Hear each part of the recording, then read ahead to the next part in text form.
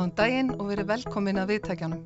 Verið velkomin í fyrsta hlaðvarp Landsnets, en hér er hugmyndin að fjallum allt á milli himins og jarðar sem viðkemur flutningskerfin okkar. Já, þetta var svona þættir orkumál frá A til Ö. Rafmagnaði þættir þar sem við munum einnig fjallum þau mál sem í brennidepli í orkugeiranum að hverju sinni. Ég heiti Steinunn Þorsteinsdóttir og upplýsingafulltrúi hjá Landsneti og ég mun halda þessa þætti og fá til mín áhugavert fólk í spjall og til að vera í hlutverk spyrils. Við lifum á tíma breytinga og eitt af því sem breytingum háð raforkumarkaðurinn. Hann hefur verið töluvert í umræðunni og í þessum fyrsta þætti okkar ætlunin að fjalla markaðinn og þær breytingar sem eru framundan. Og hef ég fengið til mín Svandísi Lín Karlsdóttur, en hún okkar helsti sérfræðingur hjá Landsneti í þessu málaflokki. Hugmyndin að spjalla við hana hana sjálfa, markaðinn, fortíðina og framtíðina. Þetta stórt umfyllanarefni, en áður við tökum upp raforku markaðsþráðinn, Svandís, þá langar mig svona gömlum og góðum íslenskum sið að heyra hans frá þér sjálfri.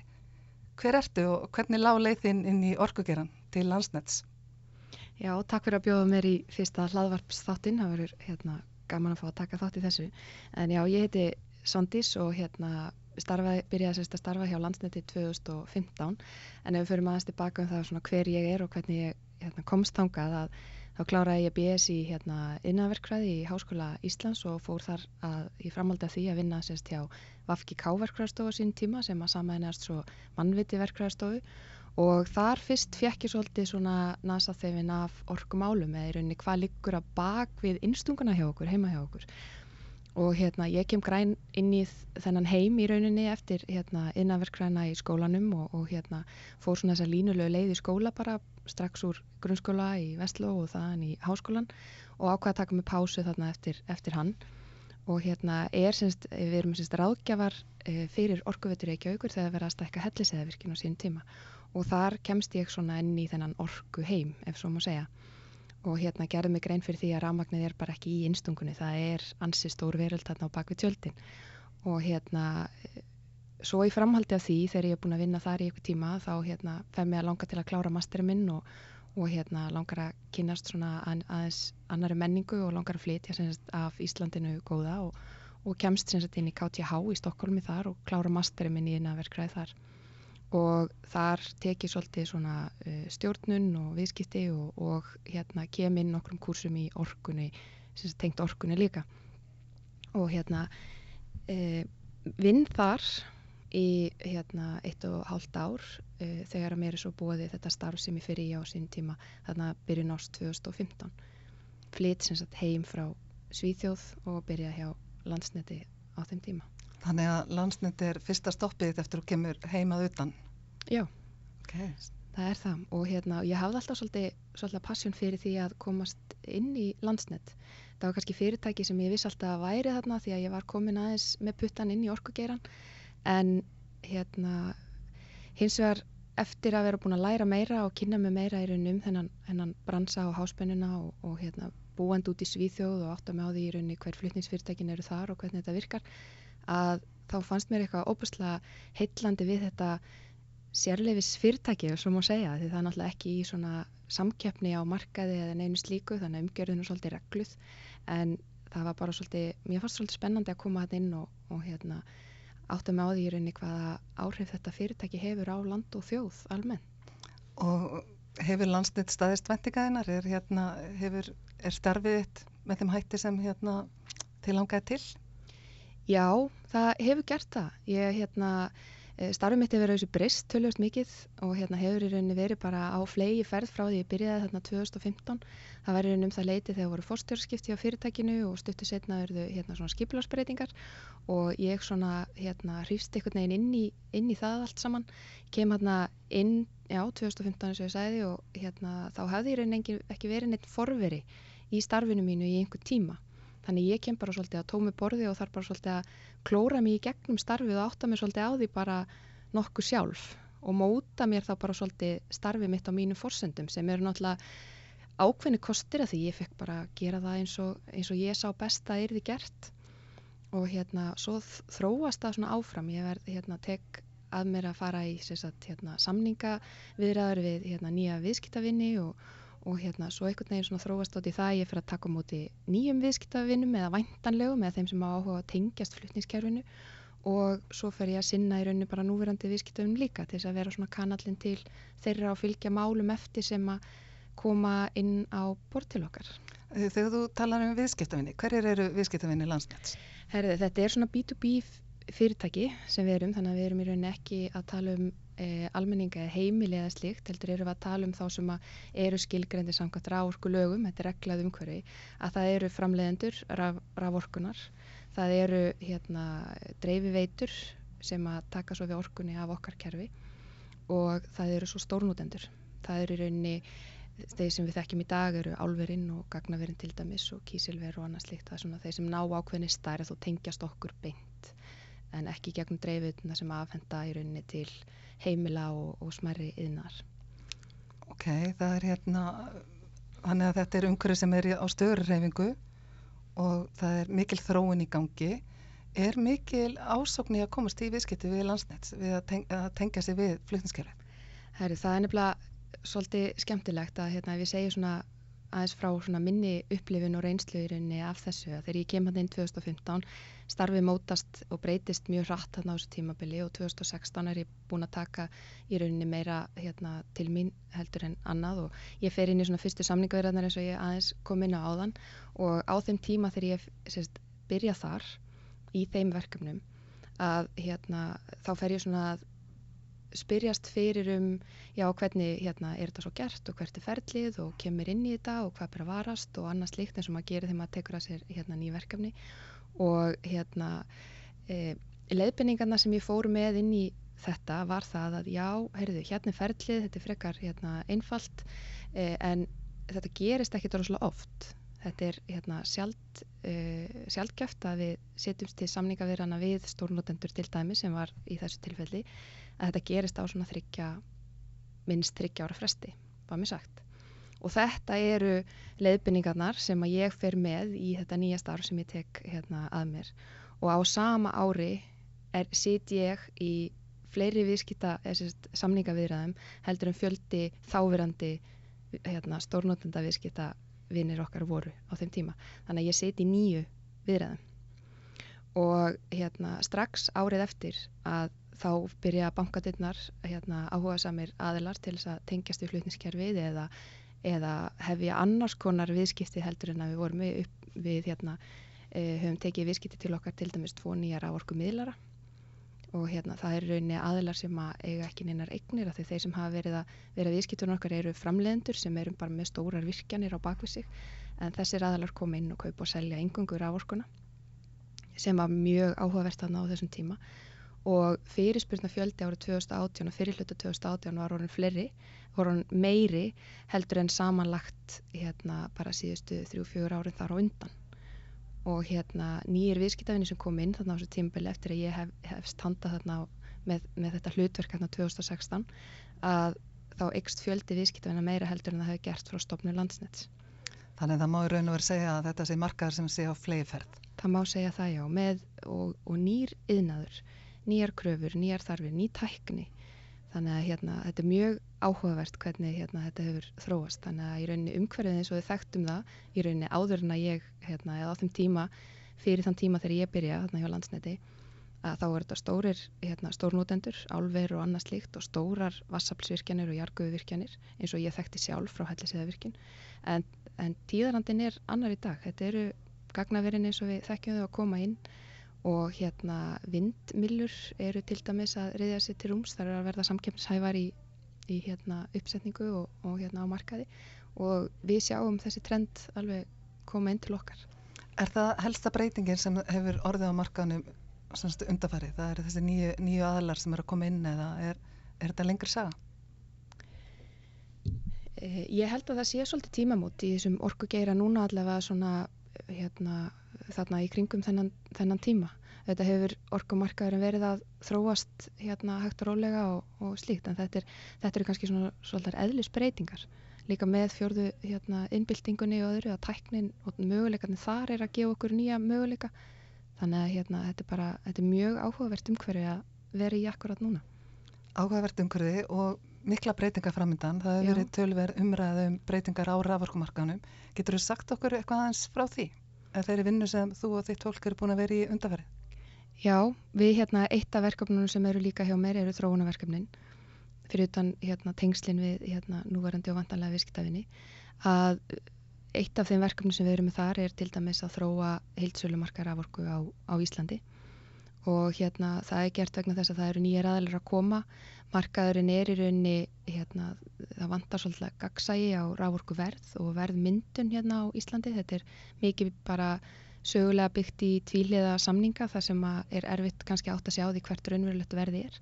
Og við finnum það þegar það eru að koma nýjar aðilar inn, hvort sem það eru notendur eða framleiðendur, að það er erfitt fyrir þá að koma inn á markaðin ekki vitandi nákvæmlega á hvaða verði þeir geti selt eða keypt vöruna sína. Og þetta er mikilvægt upp á samkeppnishæfni bara landsins, bæði gagnvart öðrum löndum og svo innanlands. Þannig og það hefur líka verið í rauninni þannig að með regluverkinu í kring að það hefur verið svona svolítið erfiðara að byggja nýjar virkjanir og við þekkjum það sjálf á Landsneti bara með línur og uppbyggingu á innviðum og öðru að það skapar í rauninni þær aðstæður að það geti mögulega ógnað orku öryggi á landinu. Að ef það verður orku skortur, hvað verður þá gert og hvernig verður þá hægt að bregðast við því eða annað slíkt og með virkari markaði og með tækninni sem er til staðar til dæmis að þá gætu við brugðist við allavega tímabundnum sveiflum og til lengri tíma litið líka ef við höfum gagnsæi orkuverð og gefum réttu hvatana og tryggjum þannig orkuöryggi til neytendana. Ok, nú veit ég til þess að þið hafa verið í samstarfi og samtali við kollega okkar erlendis. Lítið í einhverja ákveðna átt þegar kemur þessum breytingum eða? Það er náttúrulega alltaf mikilvægt að horfa til þess sem er að gerast erlendis og horfa líka út fyrir Skandinavíu og jafnvel Evrópu í mörgum tilfellum. Það er kerfi hjá okkur eða aðstaða Íslands raforkumarkaðarins er sérstök að því leyti að við erum eyland, við erum ekki tengd við annað land, þannig að við þurfum í rauninni að vera sjálfbær með okkar eigin notkun og þurfum að viðhalda orkuörygginu á þeim forsendum. Við erum til dæmis með mikið af grænni orku eða endurvinnanlegri orku í gegnum vatnsaflið og jarðvarman sem er líka svolítið sérstaða. En það sem að þarf að huga að er að hafa aðilana með í vinnunni og kanna í rauninni bara þá möguleika sem að sem henta íslensku markaði. Hann er náttúrulega í sjálfu sér ekkit óbúslega stór svona miða við aðrar raforkumarkaði sem eru náttúrulega margir hverjir orðnir samtengdir. Þannig að kostnaður má ekki vera mikill og hann þarf í rauninni að þjóna þeim markmiðum og tilgangi sem að ætlast er til af honum þannig að hann virki og við náum þeim markmiðum að tryggja orkuöryggi til langs tíma til neytenda. Ok, hvernig sérðu framtíðina fyrir þér í þessu málaflokki þegar kemur að raforkumarkaðinum? Er draumaform eða er eitthvað eitt sem er betra en annað? Eða er þetta bara í sífelldri þróun? Við höfum verið með ráðgjafa núna. Við fengum fyrst sérfræðinga, svona hagfræði stofu í Kaupmannahöfn til þess að vinna skýrslu fyrir okkur að meta í rauninni stöðuna í framhaldi af öðrum skýrslum sem hafa komið út bæði frá okkur og öðrum í orkugeiranum til þess að svona kanna möguleikana og þörfina á þessum orkumarkaði og allar skýrslur bendi til þess að það þarf að auka virkni og gagnsæi í rauninni á raforkuverðinu og virkni markaðarins. Í framhaldi af því þegar við fórum svo í hagaðala viðræður með þennan sama ráðgjafa til þess að aðstoða okkur í því að eftir þann tíma þá var svolítið vendipunktur í þessu vinnu hjá okkur þannig að við erum núna komin í samstarf við mikla sérfræðinga sem eru sérfræðingar í innleiðingu, hönnun og innleiðingu á raforkumarkaði út allan heim. Hvaðan koma þessir sérfræðingar? Þessir sérfræðingar eru frá Ástralíu og svo frá Fíladelfíu í Bandaríkjunum og þeir hafa alveg óboðslega víða mikla og djúpa þekkingu á bæði hönnun og innleiðingu. Alveg niður í dýpstu kerfi. Þannig að það er alveg óboðslega mikils virði að fá svona aðila með sér í þessa vinnu. Af því það er margt sem er að gerast þarna út í þessum stóra heimi sem að þeir kannski hafa reynslu af og geta þá séð tækifærin fyrir okkur hérna á Íslandi. Af því að markmið alltaf að hafa þetta í rauninni þannig að það verði gagnsæ verð, það verði virkur markaður og það eru margar áskorunir sem við þurfum að standast í rauninni í þessu, en með góðri hönnun og skýr markmið í þessu og mikinn samstarfsvilja frá öllum aðilum markaðarins, að þá eigum við eftir að geta komist langt, og þessi nýju aðilar sem eru að koma inn eins og vindmyllur og aðrir, að þeir geta þá bara tekið þátt og verið þáttakendur á þessum markaði líka. Já, þetta hljómar spennandi. Ég velti fyrir mér ef að ég er nýr aðili á markanum og hef áhuga á að tengjast við Landsnet, við flutningskerfi. Hver eru fyrstu skrefin mín? Er það að leita símanúmerinu þínu á síðinu eða hvað ger ég? Já, það er ég er fyrsta tengingin við fyrirtæki fyrir þá sem hafa áhuga, þannig að bara endilega að hafa samband við mig eða skilja eftir skilaboð, og það eru grunn upplýsingar, svona almennar upplýsingar á heimasíðunni hjá okkur líka sem að við höfum bara stöðugt verið að bæta. Þannig að og þar í rauninni er svona farið almennt yfir það hvert ferlið er, og þannig að en bara endilega hafa samband við mig ef það er eitthvað óljóst. Það hefur alltaf reynst best, vera bara í beinu sambandi við fólkið. Já, þið hafið semst verið að vinna þessar breytingar og þessar hugmyndir, það ekki líka með viðskiptavinnunum sjálfum. Það hafa verið mikla breytingar í samtalinu gagnvart þeim hópi, er það ekki rétt skilja mér?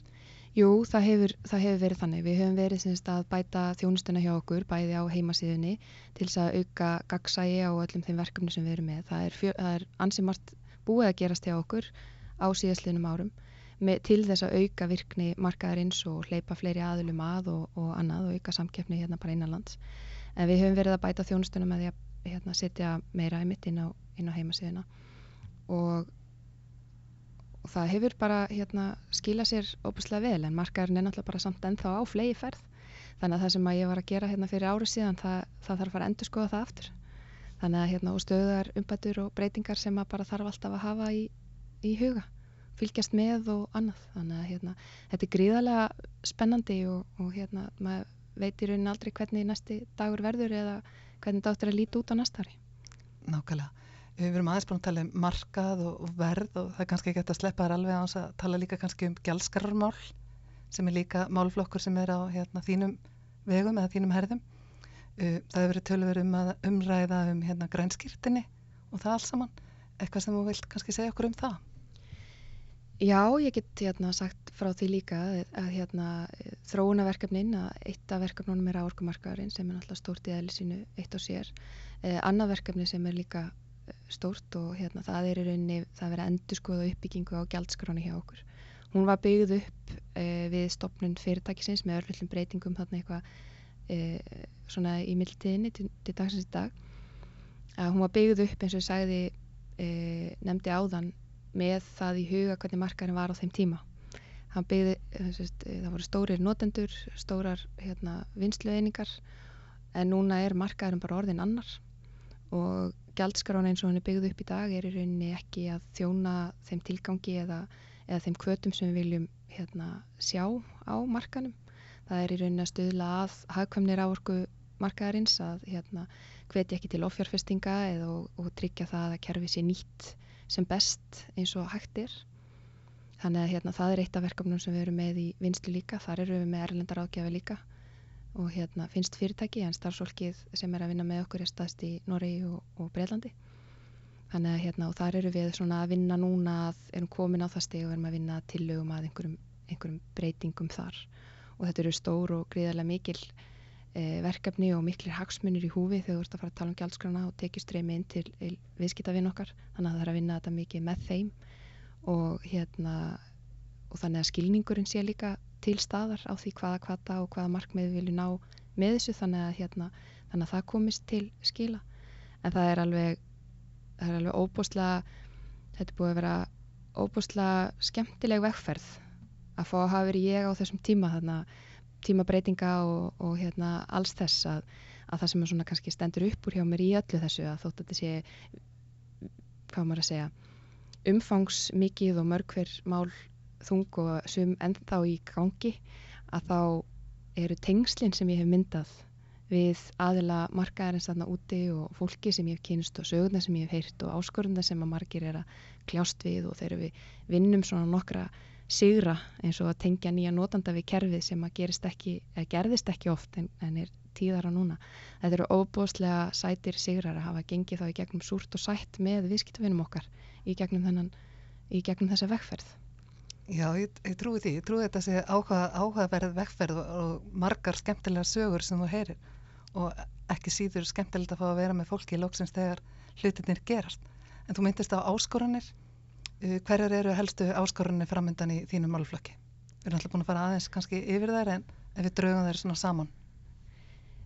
Áskoranir eru núna bara að halda áfram að vinna að þróun á heildsölumarkanum og vinna þá skýrt að þeim markmiðum og tilgangi sem að það þarf að ná, og stuðla gagnsæi og góðri upplýsingagjöf og öðru, og þar finnst mér óbúslega gaman að sjá til dæmis þetta hlaðvarp vera að myndast, af því að við erum sem flutningsfyrirtæki bara eina fyrirtækið á landinu sem að sinnir þessu hlutverki og höfum sérleyfi og enga samkeppni og slíkt.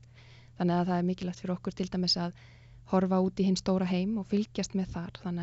Og eina áskorunum er líka bara að vera með puttan á púlsinum og sækja í sig viskuna til þess að geta betrum bætt í rauninni orkumarkaðinn og brugðust við því sem kemur svo í framhaldi. Já, áhugavert. Eitthvað sem þú vilt bæta við svona að lokum áður við förum frá raforkumarkaðnum og tilbaka aftur til Svandísar, til þín? Ég vil bara aftur þakka fyrir mig í dag og ef það er einhver sem hefur áhuga eða langar að heyra eitthvað meira í mér, þá er ég alltaf bara tilbúin til að taka á móti nýjum aðilum. Já, en hvað er framöndan hjá þér? Heyrðir þú sérst á leiðinni til Brussel á stóra fund markaðinn, og sem við munum mögulega kannski fylgja eftir með framhaldsþætti? Já, það var gaman. Ég er í rauninni fulltrúi Landsnets í svokölluðu markaðsráði eða Market Committee hjá NSOI, sem eru samtök evrópskra flutningsfyrirtækja, og það er í rauninni fundur núna í Brussel 10. desember sem að ég er að fara til, og þar er mjög mikilvægt að tryggja gott tengslanett og fylgjast með hvað er í gangi og geta leita til og lært af reynslu annara landa, nágrannalanda okkar, og að samaskapi í raun deilt reynslu til þeirra líka, því að þráttur að við erum kannski minni heldur en Norðurlöndin eða eitthvað slíkt, að þá er margt sem við erum að gera gott líka sem að þau hafa lært af okkur. Þannig að það er aldrei að vita nema maður heyri í einhverjum og taki viðtal og geti þá bara deilt í rauninni þeim sögum sem maður heyri sjálfur ef áhuga samir vilja heyra. Já, það hljómar mjög spennandi. Það væri gaman fyrir okkur að fá að fylgja þessu eftir með einhverju sögum frá Brussel. En bara Svandís, kærar þakkir fyrir spjallið. Það var gaman að fá að heyra hvað þú ert að eiga að gera í þessum heimi, þessum raforkumarkaðsheimi, og eins og við höfum sagt áður, það er klárlega mikil hreyfing og björt framtíð, rafmögnuð framtíð þegar kemur að þessu. Og við ykkur sem voruð að hlusta, takk fyrir að taka þetta fyrsta skref með okkur, þetta fyrsta skref í hlaðvarpsheiminum. Okkur finnst þetta ótrúlega spennandi og vonumst til að heyra frá okkur aftur, eða þið heyrið í okkur aftur mjög fljótlega. Kærar þakkir.